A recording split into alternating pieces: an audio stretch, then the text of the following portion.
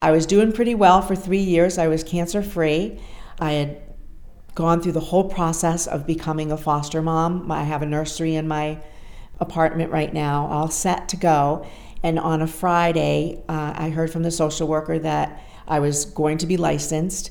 And then that Monday, I had my appointment with my oncologist, who told me that my cancer was back. So I had to call DCF and tell them that I can't do foster care yet, right now.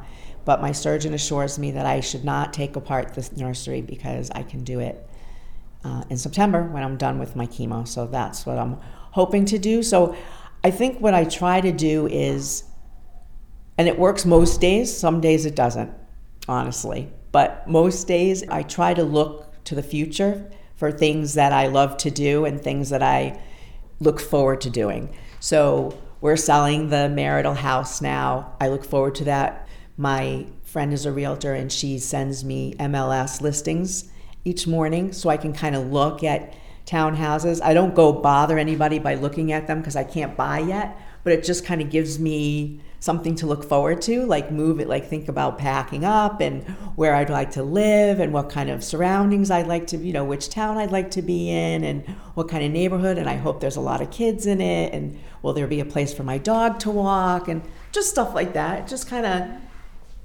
keeps me going. And also, depending on the day, looking at the nursery is either depressing or exciting. Unfortunately, I emailed the social worker just to say, hey, I'm still here. And I got the email returned, so I'm guessing she's no longer there.